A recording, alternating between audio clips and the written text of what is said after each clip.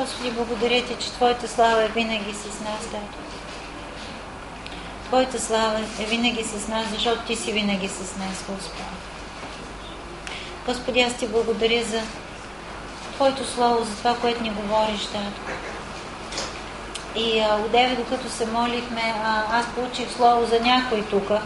И Бог казва така, има врата, която беше затворена за тебе, но сега е отворена. Видях една врата, която е открехна. Просто леко, когато отключиш една врата, тя не си личи, че е отворена, но просто няма съпротива. И Бог каза, опитай пак. Отни тая врата. Аз съм я отворил за тебе. Но трябва да направиш стъпка на вяра. Трябва да бутнеш тая врата. Трябва да влезеш през нея. Аз съм я отключил за тебе. Вратата е отключена. Това, което е оказвало съпротива преди, е било затворено пред тебе, сега е отворено. Но трябва да направиш стъпка на вяра, да натиснеш. И тази врата ще се отвори и ще подаде пред тебе. Благодаря Ти, Господи. Благодаря Ти за Твоята сила, Татко, за Твоето помазание, Господи. Благодаря Ти за думи на живот, които днеска се леят в нас и за нас и от нас, Господи. Благодаря Ти за Твоите дарове, които си приготвил, които си дал, които си излял в нас и си ни призовал да ги изливаме, Татко, към другите. Благодаря Ти, Татко. Ти си добър, Господи. Всеки Твой дар е добър и съвършен. Няма зло, което да идва от Бога. Всеки дар от Бога е добър и съвършен. Всеки дар от Бога е добър и съвършен. Всяко зло, което е дошло до тебе, не е от Бога. Бог има добри и съвършенни дарове. Неговите дарови са милости и благости. Слава на името. Слава на името. Слава на името. Хикрея ситере мориеле мандерия сабребай. Хикре бориеле ситере магай. Хикре шитере мориеле сан. Господи, нека се изпълваме с Твоя дух, Татко. Нека се изпълваме с Твоя дух, Татко. Ти креба шидере мака. Ти ремоситере мариеле манде. Има ли пророчества, които Бог да е дал на някой да иска да сподели? Хана. Ти кребосидере мариеле гранокосидере мака. Ти кремошидере масай.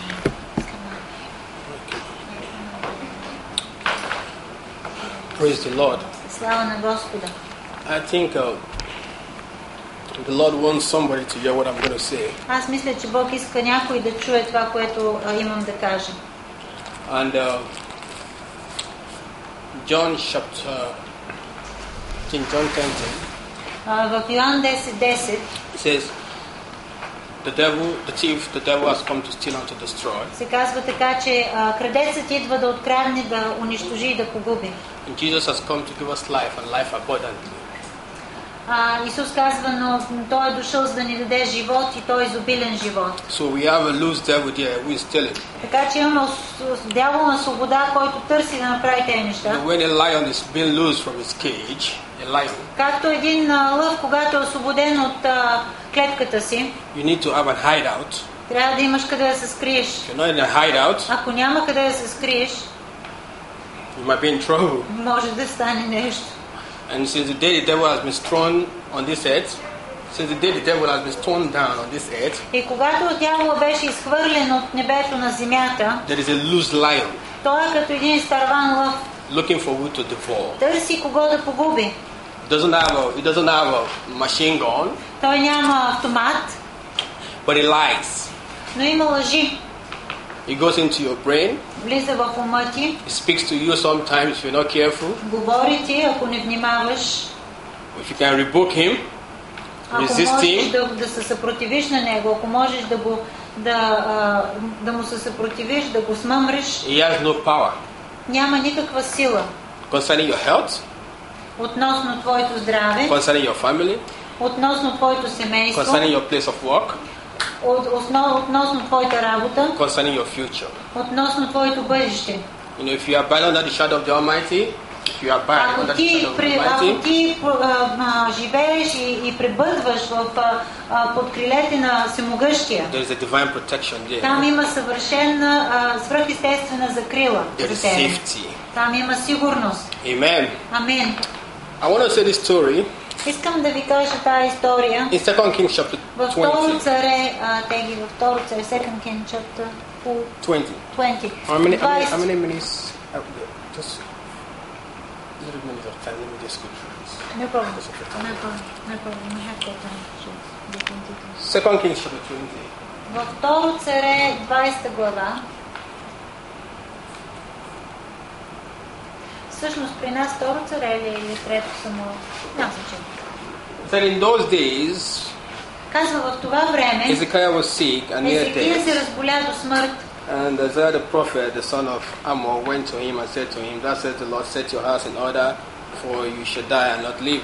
И пророк Исаия, Амосовия син, дойде при него да му рече: така казва Господ, нареди за дома си или уреди дома си, понеже ще умреш и няма да живееш. Then he turned his face towards the walls and prayed to the Lord and saying, Тогава царя обърна лицето си към стената да се помоли Господу, казвайки: ти, "Remember now, O Lord, I pray, I have walked before you in truth and with all my heart, loyal to your heart. моля ти се, Господи, спомни си сега как ходих пред Тебе с вярност и с цяло сърце и върших това, което е угодно пред Тебе. And I have done what is good in your sight." And Ezekiel wept bitterly.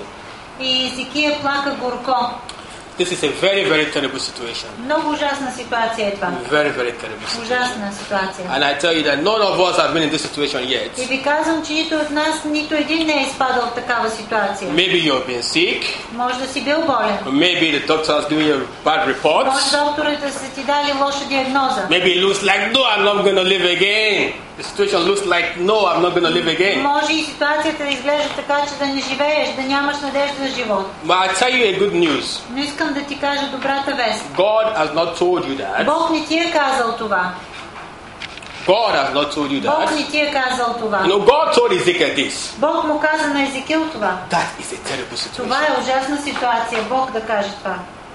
Amen. Амин. God has not told you that, Бог не ти е казал това не. that you're going to die. Че ти ще умреш. No. Не. God has not told you that, Бог не ти го е казал that това. you're going to live all days of your life unemployed. Не ти е казал, че до края на живота си ще си безработен. God has not told you that, Бог не ти е казал that you're going to be single all the days of your Не ти life. е казал, че ще бъдеш самотен до края на живота си. God has not told you that, Бог не ти го е казал, that sickness is going to kill you. че тая болест ще те убие. Somebody say, praise the Lord. Някой да каже слава на Бога. Say it like you mean it, praise the Lord. Както го имаш предвид. Слава на Бога. God has not told me that, this negative news. Не ми е казал на мен такава негативна новина. Well, Добре, my body is telling me that. новината идва от тялото ми. Well, the doctor is telling me that. Новината идва от докторите. But praise the Но Lord. слава на Бога. God, Бог, my Father, моя баща. God, Бог, the creator of heaven and earth. създателя на небето и God, Бог, as the spare part of all my bodies, the spare part. който има резервни части за всяка една част от тялото. God, who created me in His image and His Който ме likeness. създаде по негов образ и подобие. God, who made me to live 70, 80, 50 years right now, Който ме е довел до този момент 70, 50, 80 години. has not told me that. Той не ми е казал това. Jesus is Lord. Исус е Господ. Good news, my brothers and my sisters. Добра новина, братя и сестри. Amen. Амин. Amen. When we look at Ezekiel's life, Когато гледаме живота на Езекил, Ezekiel understood one thing. той разбра Езекил едно нещо. God Бог. told me this. Бог ми каза това. But I know one thing about God. Но аз знам и едно нещо за Бога. If I knock the Ако door, аз чукам на вратата, He will want to open the door for me. той ще иска да я отвори за If мен. I seek Him, Ако аз го търся, I will find Him. аз ще го If намеря. I seek His healing, Ако търся неговото I will find изцеление, His healing. аз ще намеря If неговото. I ask Him for mercy, Ако аз искам милост, it is sufficient. достатъчна е неговата. If I ask Him, Ако аз искам, Lord, Господи, my Father, мой татко, I want to live. искам да живея. I want to live. Искам да живея. I don't want to die. Не искам да умирам. It is not the God of the dead. Той не е Бог на мъртвите. No. He's the God of the living. Той е Бог на живите. And one thing I understand about him is this. И едно нещо, което аз разбирам за него е това. He is a good father. Той е добър баща. He wants you to live to the best ability of your life in good, joyful life here on Той this иска да earth. живее с най-добрите, да живееш най-добрите възможности до края на живота си с добър живот. Радостен. All he's telling you is this. И всичко, което той ти казва е I това. don't want to kill you, Аз не съм този, който иска да те убие. so no first. I am not the one putting you in that misery that И you не are. съм аз, който съм те поставил в това състояние, в което се намираш. If something is making you think, well, И ако нещо те кара да си мислиш, добре, oh, no, why is it happening now? I have защо ми to се go. случва? Oh, Защо? the report is so hard on me. Защо тази новина е толкова тежка за мене? Maybe God wants to take me. Може би Бог иска да ме прибере? No, as God, except if God tells you. Само ако Бог ти е казал, Then you cannot begin to decide. You know, God speaks. ако Бог говори, Then you have to be scared about it. тогава трябва да се изплашиш. But if God has not told you, Но ако Бог не ти е казал, hold your peace. дръж си мира All will be well. All will be well. или внимавай. Everything is going to be fine. All will be well. А всичко Всичко ще бъде наред. Всичко ще бъде наред. Amen. Амин. Ezekiel prayed to the Lord. И Езекил се моли на Господа. And he said, Lord, Which verse? when we go down to the... sorry. Don't worry about it. Let me just paraphrase it. When you read the scripture down to the end, Ezekiel prayed. Цялата, т.е. е хубаво да прочете тая глава и когато Езекия се моли, He said, Lord, please, I don't want to die. каза Господи, аз не искам да умра. Though you have told me I'm going to die, Въпреки, че ти ми каза, че but ще умра. please, I'm on my knees. I'm begging you, Lord, let me Господи, live. моля те, аз съм на колени пред Speak тебе. to me, what should I do? Моля те, говори ми какво да направя. Should I have to restitute myself to forgive, Ако whatever? трябва да простя, ако трябва да направя нещо, No matter what somebody has done to me in the past какво years, и да е направил някой срещу мене в миналите години, no matter how it was it was so awful what the person did to me. може да е било толкова ужасно какво са ти направили. Do I have to make a restitution and forgive Аз трябва, and embrace that ако person? трябва да простя и да приема този човек, Do I have to do that, Lord? трябва ли да го направя това, Господи? Because I know you've not told me that I'm going to die or anything yet. Знам, че ти не си ми казал, че ще умра. Enquire from the Lord. Искай, търси от Бога, питай го. Ask him, what should I do? Искай, питай. But I'm saying one thing, the Lord said is, Но едно нещо, което Бог казва. I'm not taking you. Аз не съм този, който иска да те вземе. I am not putting you into sorrows. Аз не съм този, който ти дава мъка. Enquire, Искай. and you will know what to do. И тогава той ще ти покаже, ще знаеш какво да If правиш. you have to go out of your comfort zone Ако трябва да излезеш от удобното си място and to forgive, и да простиш, the Lord is on your side. Бог е на твоята страна. Amen. Амин. Ezekiel lived. Езекия живя. God added extra years to his years. Бог добави допълнителни години в живота му. Още подарък. Подарък. 50 години още за той. But God told him he's going to die, and God said, Въпреки, че okay, му каза, че ще умре. all right, Когато той My son, той каза, добре, my daughter, сине, you got me. дъще, You touched my heart. докосна сърце. You know I am not the thief and the Ти знаеш, stealer. аз не съм крадец. You know I'm a good God. Аз съм добър Бог. You know I want to give you life and life abundantly. Знаеш, че аз искам да ти давам You живот. know my thought for you is thought of good, Знаеш, че моята мисъл е to give you a wonderful Към тебе. super hand. да ти дам съвършен супер живот. Amen. Amen. So I had you 1 more years. I had you 10 more years. I've given you Така че extra. аз ти добавям тези години. Давам ти още години на живот. Praise the Lord. Слава на Praise the Бога. Lord. That is the word of the Lord for somebody here today. Това е слово на Бога към някой днес тук. Amen. Амин. I was listening to it.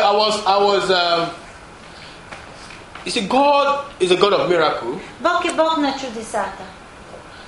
A doctor was making a documentary. Един Доктор. доктор He said, беше направил документален. you know what he said? И знаете ли какво He каза? said there is a limit to what we can do.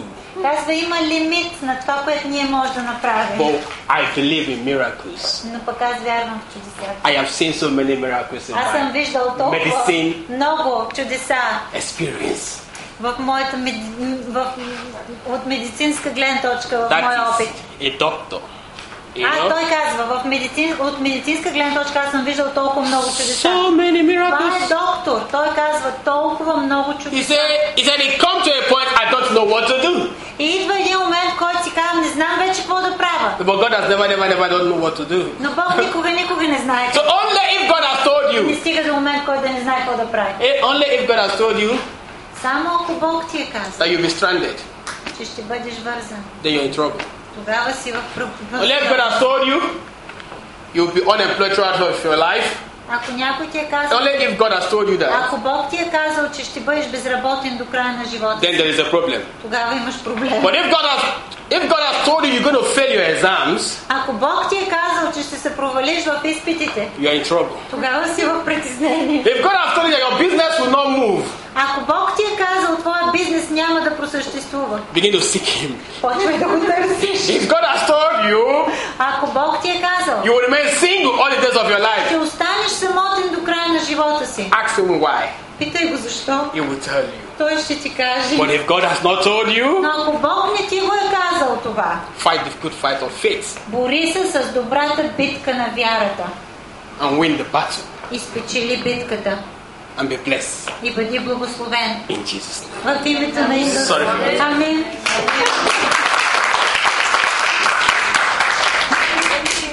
И казва, извинявам се за времето, което... Sorry for the time.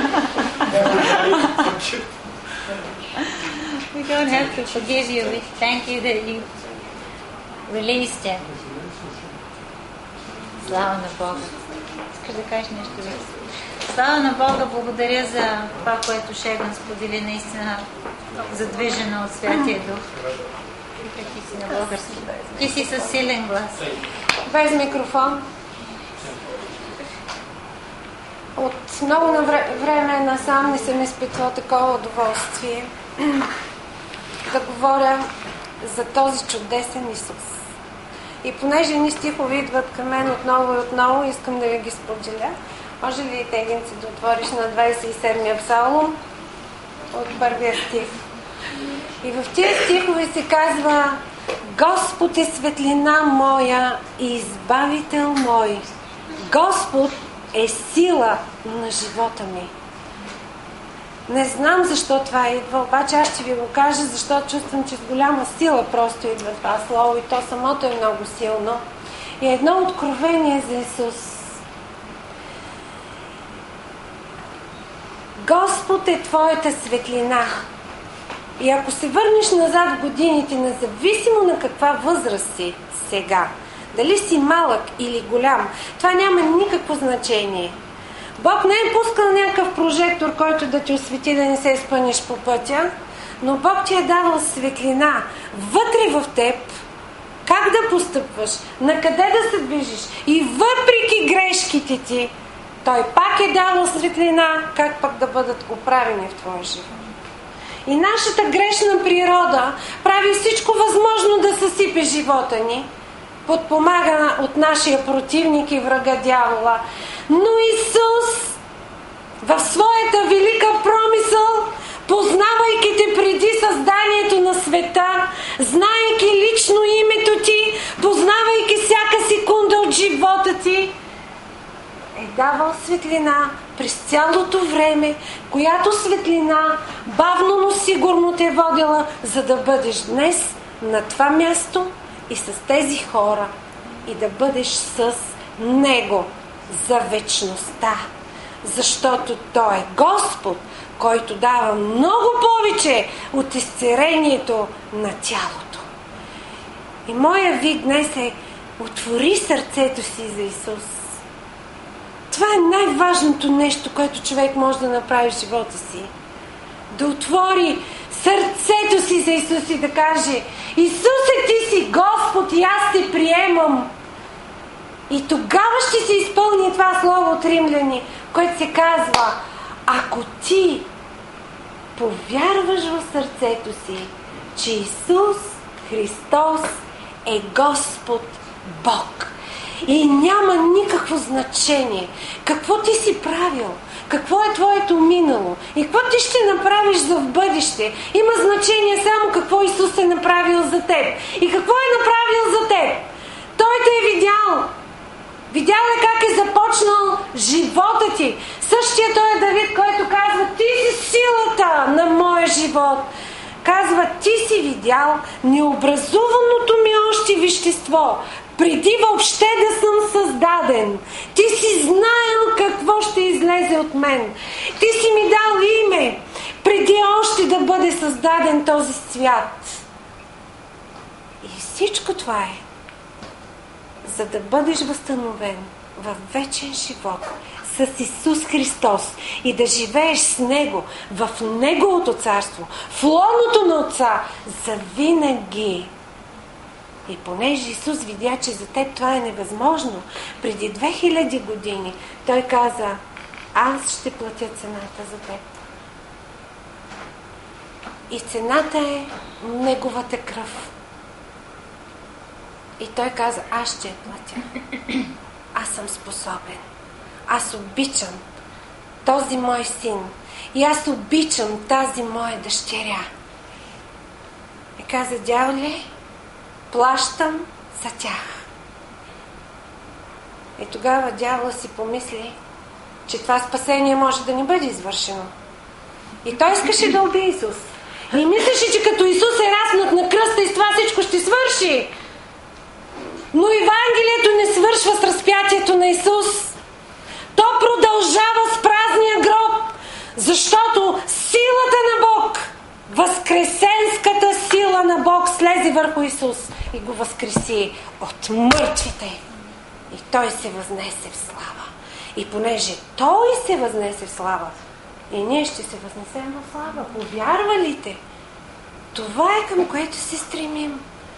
Никаква смърт, никакви дупки в ръцете, нито в неговата гръд, нито в нозете, никакви болести, никаква смърт, нищо не можа да задържи Исус в гроба. И нищо няма да може да те задържи на тая земя. Нищо няма да те държи в смъртта и в плътта. Когато ти приемеш Исус в сърцето си, приемаш точно това. Възкресенската сила. Исус каза: аз съм възкресението и живота. Аз съм възкресението и живота. И ако отвориш сърцето си за мен, ще ти дам много повече от това, което ти мислиш или искаш дори.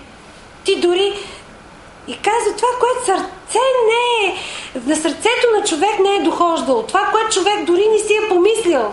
Всичко това съм приготвил за теб. Много повече от бизнес, много повече от работа, много повече от твоя малък свят, в който ти си живял. Защото аз съм твоята светлина и твой избавител, казва Господ. И сега не стой затворен в твоето минало, в проблемите на твоята работа и твоя живот, в мислите ти за твоето неясно бъдеще, защото на Исус всичко му е ясно. Но отвори сърцето си и ако желаеш, може да се молиш заедно с мен с тая молитва, която аз просто с голямо удоволствие, щастие и радост искам да произнеса още веднъж пред моя Господ. Господи Исусе, аз те приемам в моето сърце и признавам, Господи, изповядвам с моята уста, че Ти си Спасител и аз искам да бъдеш мой Господ, мой изцелител, моя светлина и мой избавител. Бъди силата на мой живот. Предавам сърцето си и душата си на Тебе. Отново, Господи, и изповядвам, че от днес нататък Ти си Господ на живота ми, на сърцето ми и на душата ми. Амин. Амин. Амин. Слава на Бога. И Може ли това да го увеличиш, защото аз ще го ставя на така да говоря, да мога да говоря така, увеличавай го. Не, сега го увеличи повече, за да може да говоря ето така. Така мога ли да говоря? Това говоря. Това е максимум, но просто не ще да помогна. Добре, няма проблем. Макс? Това е добре. Супер, слава на Бога. Искам да стои така, да мога да не се занимавам с него, защото искам много бързо да минем през... Много съм благодарна първо за това, което са сподели. Изобщо не се чувствайте, че сте отнели време, защото това е действието на тялото. Когато тялото говори, то говори чрез когото иска. И ние сме достатъчно смирени, за да позволим на Святия Дух да се задейства чрез когото Той е избрал. Така че нека просто да го разбираме това, че това не е просто загуба на време, защото Милена можа да си изпроповядва проповедта и някои други хора се намесиха. Защото някои църкви е така, пастора си има проповед, хвалението си минава, молитвите, довиждане. Но тялото е живо. Ти като се събудиш всеки ден, едно и също ли ти се прави, освен ако не си задължен да правиш едно и също. Един ден се събуждаш, ти си иска да идиш на разходка, друг ден се събуждаш, искаш да си тихо вкъщи на спокойствие, искаш да си четеш, искаш да седнеш някъде на слънце, искаш да си починеш, искаш да сготвиш любимата си храна на семейството, искаш да направиш нещо за някой друг. Това са неща, които идват отвътре. Това е тяло, то е живо, то е организъм. И Бог ми показва тези дни как Божието тяло е организъм жив. Той се движи, расте, разширява се, смучи, живителни сили влизат, излизат от него, прави неща. И това е най-идеалното нещо, което сме виждали. Затова, като си помисли за това бебе, което се е родило, то е съвършен организъм, който Бог е дал. Аз си спомням чудото, което видях в ръцете си, когато моите деца се родиха. Това съвършено същество, което има всичко вътре в него заложено. То в момента е едно безпомощно парченце месо. И кокълче. Но това същество има заложено вътре в него абсолютно всичко, което му е необходимо до края на живота му. Всичко е вътре в него. Няма нужда да му се прибави нещо допълнително, като порасне да се добави към живота му. Няма нужда да му се наглася, да се настройва. Това същото нещо Бог е направил в тялото. По същия начин. Колкото и да сме хора, ние сме хора и бъркаме. Въпреки това, Бог е сътворил това тяло съвършено, да расте, да има достатъчно от всичко в него, когато е в болест да се задейства, за да се изцели, когато е в болка душевна, да отиде на това тихо място, където да приеме сила от Бога, когато има нещо, което му липсва, да дръпне нещо, което да дойде да запълни тая липса. Това е тялото. И Бог ни е сътворил така в една съвършена цялост. Както нашите тела физически, дух, душа и тяло, така и Божието тяло е сътворено в тая цялостност. И аз се радвам, че всички неща, които Бог ми беше дал да говоря, аз малко ще говоря, просто ще ги прочета стиховете, се споменаха вече. И Бог прави такива неща. Защото Той е Бог. И ние вярваме в силата на Святия Дух. Той оркестрира нещата, не ние. Аз ако трябва сама да си направя проповед и да си я подготвя, аз съм изгубена най-много от всички хора. Защото моята материя е такава невидима материя. Аз не мога да, колкото и да се труда, да измисля нещо, което да е достатъчно мъдро, за да ти даде на тебе живот, като си тръгнеш от тук и този живот да се задейства от тебе и да ти подреди нещата през седмицата и да се отворят врати, които са били затворени, да станат неща, да видиш тялото си изцелено. Няма начин как аз ще мога да изпроповядвам нещо съвършено, па дори с тази съвършена книга в ръцете си. Така че нека да вярваме, че това помазание на Святия Дух е тук, защото е важно, когато вярваш. Когато не вярваш, нещата не се случват така, както биха се случили, ако вярваш. И аз искам да прочета в 1 Тимотей някои неща, които Бог ми показа. 1 Тимотей, 3 глава, 14 стих. Павел пише на Тимотей като един млад служител на Бога. 1 Тимотей, 3 глава, 14 стих. и му дава инструкции. И сега ще видим за какво са тези инструкции. Казва: надявам се скоро да дойда при теб, но това ти пиша, в случай, че закъснея. Слава на Бога, че го е написал. За да знаеш как трябва да се държат хората в Божия дом, който е църква на живия Бог, стълб и опора на истина и без противоречие. Малко по-надолу, 9 стих, 4 глава, 9 стих.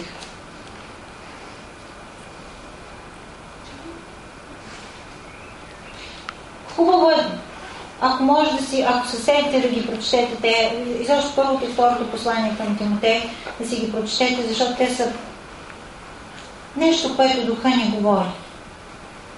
Това слово е вярно и заслужава приемане, понеже за това се трудим и се подвизаваме, защото се надяваме на живия Бог, който е спасител на всички човеци и най-вече на вярващите. Това заръчва и учи. Никой да не презира твоята младост, но бъди на вярващите пример в слово, в поведение, в любов, в вяра, в чистота. Докато дойда, внимавай в прочитането, в увещаването, в получаването и в това да се обаждаш на всички вярващи и да ги провериш дали са добре при седмица. Много хора смятат, че пасторите са за това. Да се обадят, да ме попитат как съм през седмицата, дали ми е минало всичко добре, дали се чувствам добре. И слава Богу, че нашата църква не е така, защото аз не съм се чувствала под напрежение за нищо от нашите вярващи. Но искам да го забележите, каква му е целта на този Тимотей, какво му е оставил Павел като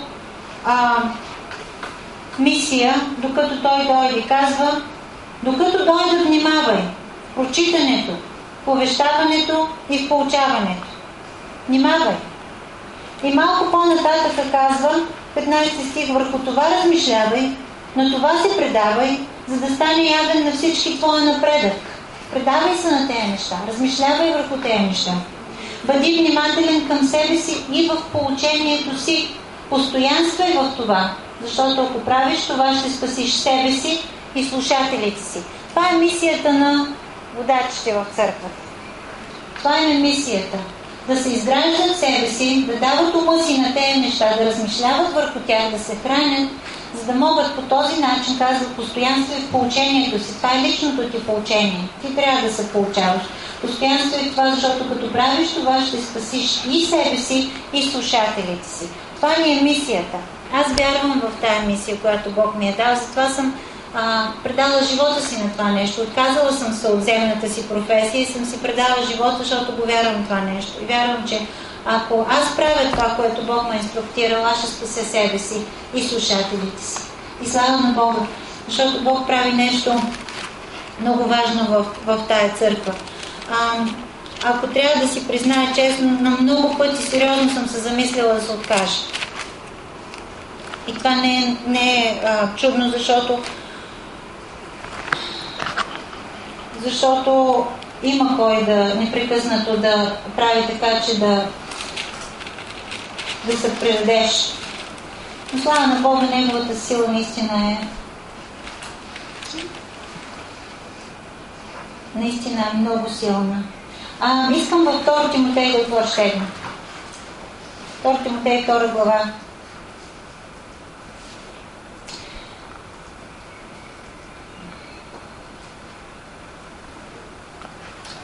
Казва: и така, чадо мое, заяквай в благодатта, която е в Христос Исус, и каквото си чул от мен при много свидетели, това предай на верни човеци, които да са способни и другите да научат.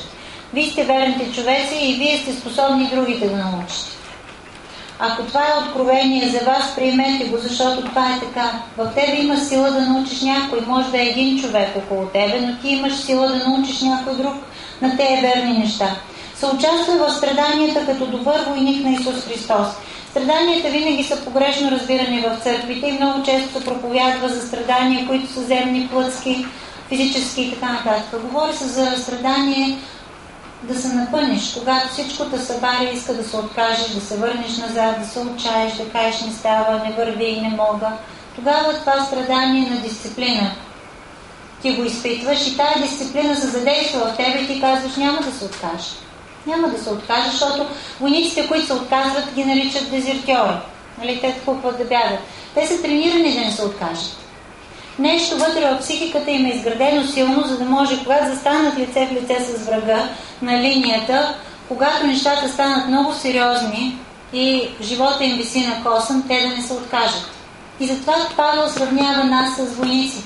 Казва, както войник Исус Христос, да ти готов да издържиш на това страдание. Страданието е, когато плътата натисне и ти искаш да се предадеш под нея, да кажеш не. Страданието е, когато има недоимък в живота ти и нямаш пари с какво да си снабдиш нуждите, но знаеш, че моя Бог снабдява моята нужда чрез Неговото богатство и слава, да се изправиш и да кажеш не, аз вярвам това, което казва Библията и не това, което виждам наяве. Страданието е, когато те боли тялото, да кажеш не, аз съм изцелен в раните на Исуса и да станеш от леглото, да се отърсиш, да се измиеш, да се облечеш и да тръгнеш. Защото тогава ти си се напънал. Тогава ти си минал лентата, финиша, прекъснал си финала. Тогава ти си приключил с човешките си възможности и Бог те подема с Неговите възможности. Тогава е силата за действане. Защото това е стъпка на вяра. Стъпката на вяра винаги е необходима, за да се задействаш. Да можеш да задействаш Божията сила. 7 стих казва, размишлявай върху това, което ти казвам и Господ ще ти даде да разбереш всичко. Някои хора се оплакват, че нищо не разбират, нищо не им е ясно и никога нищо не знаят. И никак не могат да разберат, Бог на тях никак не им говори. Ами тук има много елементарни инструкции. Размишлявай върху това, което ти казвам. И Господ ще ти даде да разбереш всичко. Ако ти отвориш Словото и вземеш един стих и размишляваш върху него, няма начин Бог да не ти даде. Както Шедън каза, ако ти почукаш, няма начин Бог да не ти отвори вратата. Ако потърсиш, няма начин Той да не ти даде да намериш. Причината е в тебе, скъпи братко или скъпа сестро, защото ти не си се напънал. И затова не си разбрал. И затова аз казвам на всеки един човек, както Павел каза на Тимотей, само ще го прочета. В началото на 2 глава, даже върни в началото на 1 глава 2 Тимотей, казва, Павел казва на Тимотей, по тази причина ти напомням да разпалваш дарбата от Бога, която имаш чрез полагането на моите ръце. Защото Бог ни е дал дух, не на страх, а на сила, любов и себевладение. И така не се срамувай да свидетелстваш за нашия Господ. Нито се срамувай от мен затворник за Него, а участвай в страданията за благовестието по силата дадена от Бога.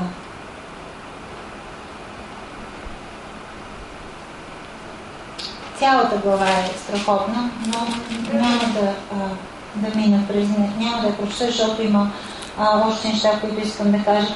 Просто Павел го насърчава да разпалва дарбата, да се разпалва. И това разпалване в Яков се казва, приближавайте се до Бога и Той ще се приближава до вас. Ако вие се чувствате далече от Бога, отговорът е такъв, не сте се приближавали до Бога вие.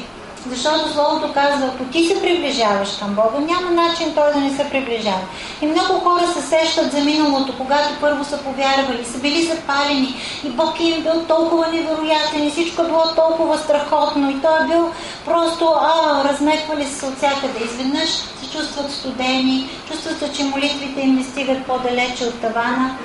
И аз ви казвам, ако се чувствате така, разпалвайте се, приближавайте се, търсете го. И тогава е момента, когато Той ще се отвори, Той ще се приближи към вас, Той ще запълни тая дупка вътре във вас и тая празнота, която се опитвате да запълните с всичко друго останало около вас, което няма да го запълни никога. Тази празнота идва от липсата на Твоя баща, Твоя отец, който ще ти задоволи абсолютно всичко вътре в тебе. Оттам идва това чувство на празнота. И той няма да се задоволи по плътски начин. Няма да стане. С най-големия разкош, с най-хубавите храни, с най-прекрасните хора, които да се срещаш и добри взаимоотношения. Няма да се запълни това нещо. Това нещо се запълва само от Бог. И Бог е Той, в който има всичко за тебе. пълнота, съвършенство, цялостност. В него е абсолютно всичко. И ако ти се хванеш да търсиш неща, които са ти необходими от другите хора около тебе, или от работата си, от професията си, от това да се чувстваш да се чувстваш удовлетворен, да се чувстваш завършен, да се чувстваш просто силен в живота. Ако ти се опитваш да запълниш това нещо с тези неща, няма да успееш. И ще трябва да се върнеш, защото ти си тръгнал на един кръстопът в грешната посока и за да тръгнеш пак в правата посока, трябва да се върнеш обратно и да продължиш направо, защото там е пътя, който Бог ти показа да вървиш. И казвам в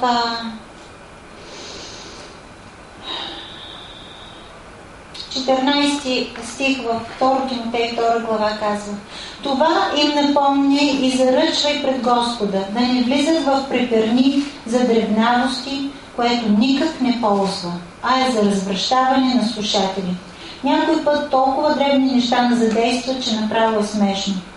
Старай се да се представиш одобрен пред Бога работник, който няма от какво да се срамува, като излагаш право словото на истината, но избягвай скверните празнословия, защото те ще отиват още по-далеч от нечестие и учението на такива ще разяждат като гангрена. 19 стих. Но твърдата основа, положена от Бога, стои, като има този печат: Господ познава своите си. Всеки, който изповяда Господното име, да отстъпи от неправдата. А в един голям дом съдовете не са само златни и сребърни, но и дървени и пръстени. И едни са за почтенна употреба, а други за непочтенна употреба. Аз, когато четах тези стихове за първи път и си казвам: Господи, пък не е честно. Нали, ние сме в тялото, едни са за почтенна, а други са за непочтенна. И после се загледах и пише: и така, ако някой очисти себе си от тези заблуждения, той ще бъде съд за почтенна употреба, осветен, полезен на стопанина, приготвен за всяко добро дело. Много често ние се молим: Господи, очисти ма да бъда полезен за Твоето добро дело. Обаче, ако тук забележите как е написано, казва: ако някой очисти себе си. Ако някой очисти себе си. И ние знаем от останалата част на Словото, че ние сами нямаме сила да се изчистим. Но наше е желанието да се изчистим. Когато отидем при Него и кажем: Господи, изчисти ме, Той не изчиства. Той е този, който може да не изчисти.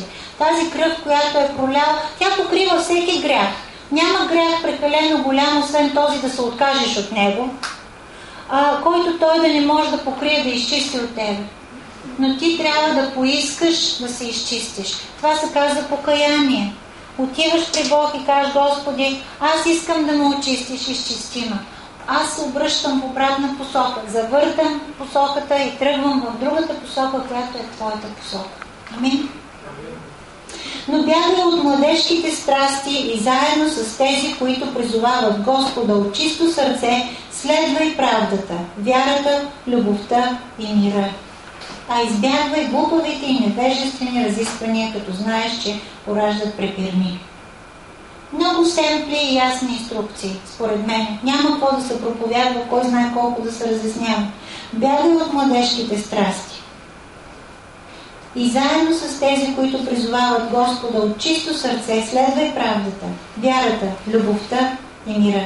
А избягвай глупавите и невежи разисквания, като знаеш, че пораждат препирни. Трета глава. А това да знаеш, че в последните дни, които са сега, последните дни, ще настанат усилни времена, т.е. ще бъде трудно в тези последни дни. Още повече ще се иска от нас да се напънем. Още повече ще има страдание да се противопоставим на това, което е около нас и което нас завлича. Казва: в последните дни ще настанат усилни времена, защото човеците ще бъдат себелюбиви, сребролюбиви, надменни, горделиви, хулители, непокорни на родителите, неблагодарни, нечестиви, без семейна обич, непримирими, клеветници, невъздържани, свирепи, неприятели на доброто, предатели, буйни, надути, повече обзети от сладострастие, отколкото от страст към Бога. Тук има отговор в повече обзети от сладострастие, отколкото от страст към Бога. Страстта към Бога ще махне сладострастието от тебе. Имаш вид на благочестие, но отречени от силата му. Също такива отбягвай. Имаш ли вид на благочестие, но отречени от силата му. Хора, които в живота си изглеждат благочестиви, но не носят плода на благочестието, което е чрез вяра да получаваш Божиите блага. Значи ти имаш вид на благочестие, но си отречен от силата му. Нека наистина да приемем силата на Бога. Всеки един проблем, който имаме в живота, всяко едно нещо, силата на Бога е достатъчна, за да не освободи от това нещо. Зависи колко го искаш. Както Жоро даде този пример. Искаш ли го като дъха за живот? Дето момчето му натиснаха главата в басейна под водата и го държа треньора му. Той искал да участва в Олимпийските игри. И той вика, ела тук. Вземал му главата и натиснал под водата и той почнал се дави човека. И най-накрая той го пуска и той излиза. Вика, какво правиш ти, бе? И той вика, искаш ли, вика, толкова много, колкото дъха, който ти беше необходим, за да живееш? Когато го искаш толкова много, тогава ще успееш в Олимпийските игри. И това е един пример показно. Колко много го искаш? Искаш ли го като дъх на живота? Това, което го искаш, това, което Бог... Неща има, които те връзват от години наред. Ти трябва да поискаш да бъдеш свободен. Ти трябва да го искаш. Ти трябва да се очистиш. Ти трябва да отидеш при Бог. Ти трябва да се приближиш към Бог, за да се приближи той към Него. Няма друг вариант. Бог е много, много нежен. Той никога не идва да те натиска и да ти каже, сега ела тук, аз ще науча как да живееш този живот, това ще спреш да го правиш, онова ще спреш да го правиш, ела тук на колени пред мене и стой така до края на живота си и си супер. Никога не го прави това Бог. Дал ни е абсолютно всичко необходимо за живота, но ние трябва да го проумеем, да го искаме. И оттам нататък неговата сила се задейства. Аз в 4 говорих за това, че ние имаме сила да превъзмогнем греха. Ние имаме сила. Бог казва, тези, които дават себе си под властта на греха, стават роби на греха. Значи аз съм отговорна дали да дам себе си или да не дам себе си. Аз съм тая, която трябва да каже не на греха и да се откъсна от него. А неговата отговорност е да ме подкрепи с сила. Защото аз сама не мога да го направя. Нямам тая сила. Хората нямат тая сила. Тя е духовна сила. Тя те взима от късвата, от нещата, които са ти навици, които може да си живеят цял живот с тях. И да прави на друг човек. Словото ни обещава, че ние може да се трансформираме. Ето, в Римляни 12 глава. Ти ли отворили в Римляни 12 глава? Римляни 12 глава, първи стих, казва така. И така, моля ви, братя, поради Божиите милости, да представяте телата си жертва, жива, свята, благоугодна на Бога, като ваше духовно служение. И не дейте се съобразява с този век, но преобразявайте се чрез обновяването на ума си, за да познаете от опит какво е Божията воля, това, което е добро, благоугодно на Него и съвършено. Значи, не дейте се съобразявай с този век. Този век или този свят има много неща, с които иска ние да се съобразим. И ни учи всекидневно на неща. Пуснеш телевизора, отвориш вестника, говориш с колеги и колежки. Те имат какво да кажат по въпроса. И това иска да те накара да се съобразиш с този век, с този живот, с този свят. Обаче той те учи, тук Бог казва, не се съобразявай с този век или с този свят, но се преобразявайте. Значи е възможно ние да бъдем преобразени. Хората в света казват, не е възможно човек да се промени. Нали? Това е малко по-друга дума, но същото нещо значи. Не е възможно човек да се промени. Както си се родил, както ти е характера, както те е изградило обществото, където си израснал, такъв си ти. Това носиш, това ще си остане до края на живота ти, както майка ти и баща ти са те научили. Не е така според Библията. Не е така според Библията, защото казва, но се преобразявайте чрез обновяването на ума си.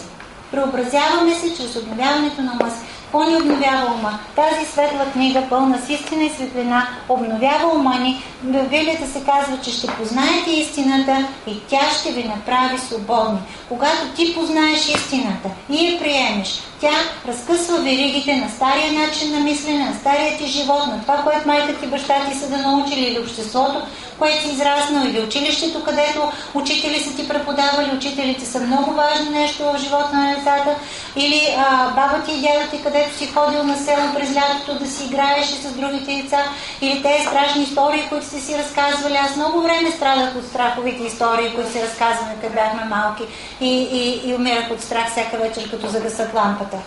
И така нататък, и така нататък, и така нататък. Този свят непрекъснато те вкарва в един кълъп, който целта и идеята е да те затвори хубаво от всякъде, да ти сложи решетките и да не мърдаш. Защото ако ти си изтърван от тая клетка, ти си много по-опасен от дявола. Ако тебе те изтърват от тая клетка и ти разкъсат веригите и ти махнат решетките, ти си много по-опасен за дявола, защото в тебе има сила не само да спасиш себе си, но и слушателите си. И тези слушатели, които ти повярват, ти можеш да ги изкараш от тяхните гледки. Едно време Пламен Цолов, моят братовчет, който е пастор в София, много обичаше да ни показва матрицата и да разговаря по матрицата. Много беше досаден, защото седнеш да гледаш филм с него и той го спира през 5-10 минути и казва: виждаш ли, това е точно като в Словото. Как хората са зарибени, те спът, но мислят, че живеят живот и Бог ги изкарва от това нещо и ги прави да живеят. И те трябва да се борят като живеят. И разказва, и аз викам: пусни да гледаме филма, с ти си го спирал, после ще ми обясниш. Викам: за какво става въпрос? Той така се удушевяваше, че даже съм чула, че проповядвал матрицата. Викам: ало, викам Библията, матрицата. Той вика: много е сериозно. Вика: наистина е така, както вика наистина е така. С неприятеля, с заребяването, вика, с всичко. И така, това го споделям, защото е визуално. Ако сте гледали матрицата визуално, си спомняте как тези хора спяха и смятаха, че живеят живот, и те живееха напълно изкуствен живот. По същия начин, хората в света смятат, че живеят живот. Затова към края на дните си, те се упомнят и си загубват мозъка, не защото мозъка им няма сила да носи това тяло и този дух до края на живота буден, защото техната психика не издържа вече на това напрежение, което цял живот ги е блъскало и в крайна сметка са разбрали, че е за нищо. Това е психическото натоварване и стреса, по който човека живее този живот и на края на живота си се упомня, той е като плъснат от влак и се шашнал човек. Защото истинския живот не са го живели. А ние имаме истинския живот не само за себе си, но и за тези, които ще ни чуят. И затова искам да кажа: що да спрем от tego? Имам още половин час.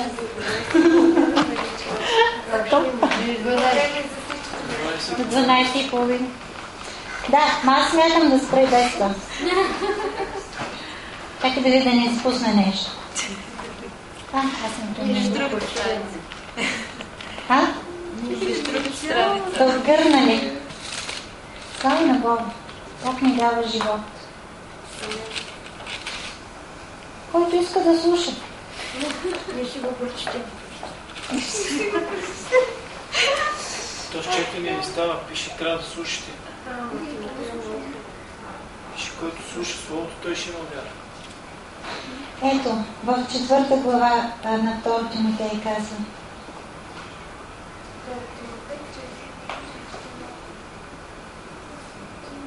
върни се малко нагоре, 3 глава, 16 стих.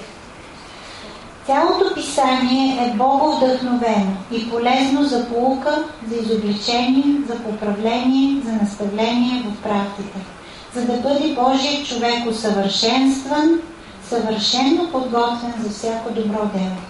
Заръчвам ти пред Бога, продължава в 4 глава, и пред Христос Исус, който ще съди живите и мъртвите, и предвид на явяването му и царуването му. Проповядвай Словото, настоявай на време и не на време. Може да съм не на време в момента, защото превали 12 часа, но аз продължавам да проповядвам Словото и да настоявам. Защото това е истината. Проповядвай Словото. Настоявай на време и не на време. Изобличавай, порицавай, обещавай с голямо търпение и непрестанно поучаване. Защото ще дойде време, когато няма да търпят здравото учение. Но понеже ги сърбят ушите, ще си натрупат учители по своите си страсти. И като отвърнат ушите си от истината, ще се обърнат към басните. Но ти бъди разбран във всичко. Понасяй страдания, извърши делото на благовестител, изпълнявай службата си. Това е. Само Бог. Това е делото. Това е делото, което дявола се мъчи всячески да го омаловажи и да го направи нищожно. Сега голяма работа. Една неделя. Много важно. Сега какво да правим? Тук е живота. Живота, Бог ми показа една река на живот, която ние идваме, сядаме на брега и си топим краката всичките в нея. Всички идваме да се натопим, да се наплискаме, да ни стане свежо, да ни стане благодатно, да се напълним с живителна сила и да се приберем вкъщи, както когато излизаш сред природата и си седнал някъде на рекичка и си топнал краката, така се чувстваш освежен, прибираш се вкъщи и ти е хубаво, въпреки че си се насилил да отидеш. Нали всеки смята, че ако си поспи през почивните дни, ще си почини най-добре. Не е задължително. Някой път се насилваме, ставаме, отиваме на излет, рано сутринта в 8 часа сме станали, отиваме сред природата, сядаме, правиме си пикник или отиваме на хубава рекичка, сядаме, потапаме си краката, хапваме си, виждаме се с приятели, весело ние, смеем се, радваме се, прибираме се вкъщи и сме по-починали, отколкото когато сме спали цял ден. Защото, както казах в началото, човешкото тяло, организъм има нужда от различни неща. Някой път имаш нужда да си поспиш. Наистина е така. Някой път имаш нужда просто се нахраниш с една хубава храна, защото примерно цяла седмица си бил на тъгадък и си лапал каквото ти падне. Отдърпал си от тук и от там. Имал си нужда в събота или в неделя да седнеш, да разпиштолиш, както казват хората, една трапеза и да си изготвиш най-хубавите храни и си ги изядеш. Някой път имаш нужда да се затвориш и да се напоиш с духовното, което дърпа в тебе. Някой път имаш нужда да излезеш от природата, да се видиш с приятели, да се потопиш в това, което Бог е сътворил чрез тая природа. Той е направил нещо, което се свързва с тебе. И когато се свържиш, много хора казват, след като са били навънка, толкова хубаво се почувстват, толкова хубаво ми беше. Повечето от нас не знаем защо. Нямаме си представа защо така става. Но защо така става? Защото Бог е сътворил природата. Тя ни зарежда. Верно е, зарежда ни. Прави нещо с нас. Свързва се с нас. Така че слава на Бога. Той е приготвил много, много дарове. Много добри. Навсякъде ги е усеял около нас. Ако ние сме чувствителни да знаем, просто да се слушаме вътре в себе си. Кое ни е необходимо в следващия момент? Кое е важно за нас? И да отдадем внимание на важните неща. Аз карам много често на Теден, че тя не се грижи за себе си. Трябва да се слушаш вътре в себе си. Кога си жадна, кога си гладна, кога ти е студено, кога си уморена, да спиш. Това са неща, които един човек зрял трябва да може да отговори за себе си и да се погрижи за себе си. Не можеш ти да караш на автодрайв непрекъснато и да чакаш тялото ти да даяне. Не става. И после като дойде първия вирус и те блъсне, ти си готов. Защо? Защото не си се наспал, не си се хранил както трябва, не си пил вода, не си почил, не си дал нищо от това, което е необходимо на един човешки организъм, дух, душа и тяло, и се чуеш после защо. И затова е хубаво. Майките, имам такова слово към нас майките. Ние смятаме, че да дадеш на детето си е по-важно, отколкото да приемеш за себе си. Не е така. Точно толкова важно е и ти да се нахраниш, колкото и да нахраниш детето си. Аз много често се хващам, викам, това ще го оставя за децата да бъдат. Няма да ям тези ягоди изобщо. Защо? Яш ти две, тя две и готово. Защо те трябва да издат всички ягоди, ти не ядеш нито една, защото за децата? Глупаво е, но го има в майката това нещо. И не е правилно, защото ти също трябва да се грижиш за себе си. Айде, това е глупав пример с ягодите, но почивка, грижа за околните. Майката е направена така да се раздава. Погледни за себе си и се погрижи за себе си, за нещата, които трябва да се погрижиш за себе си. Баланс. Амин.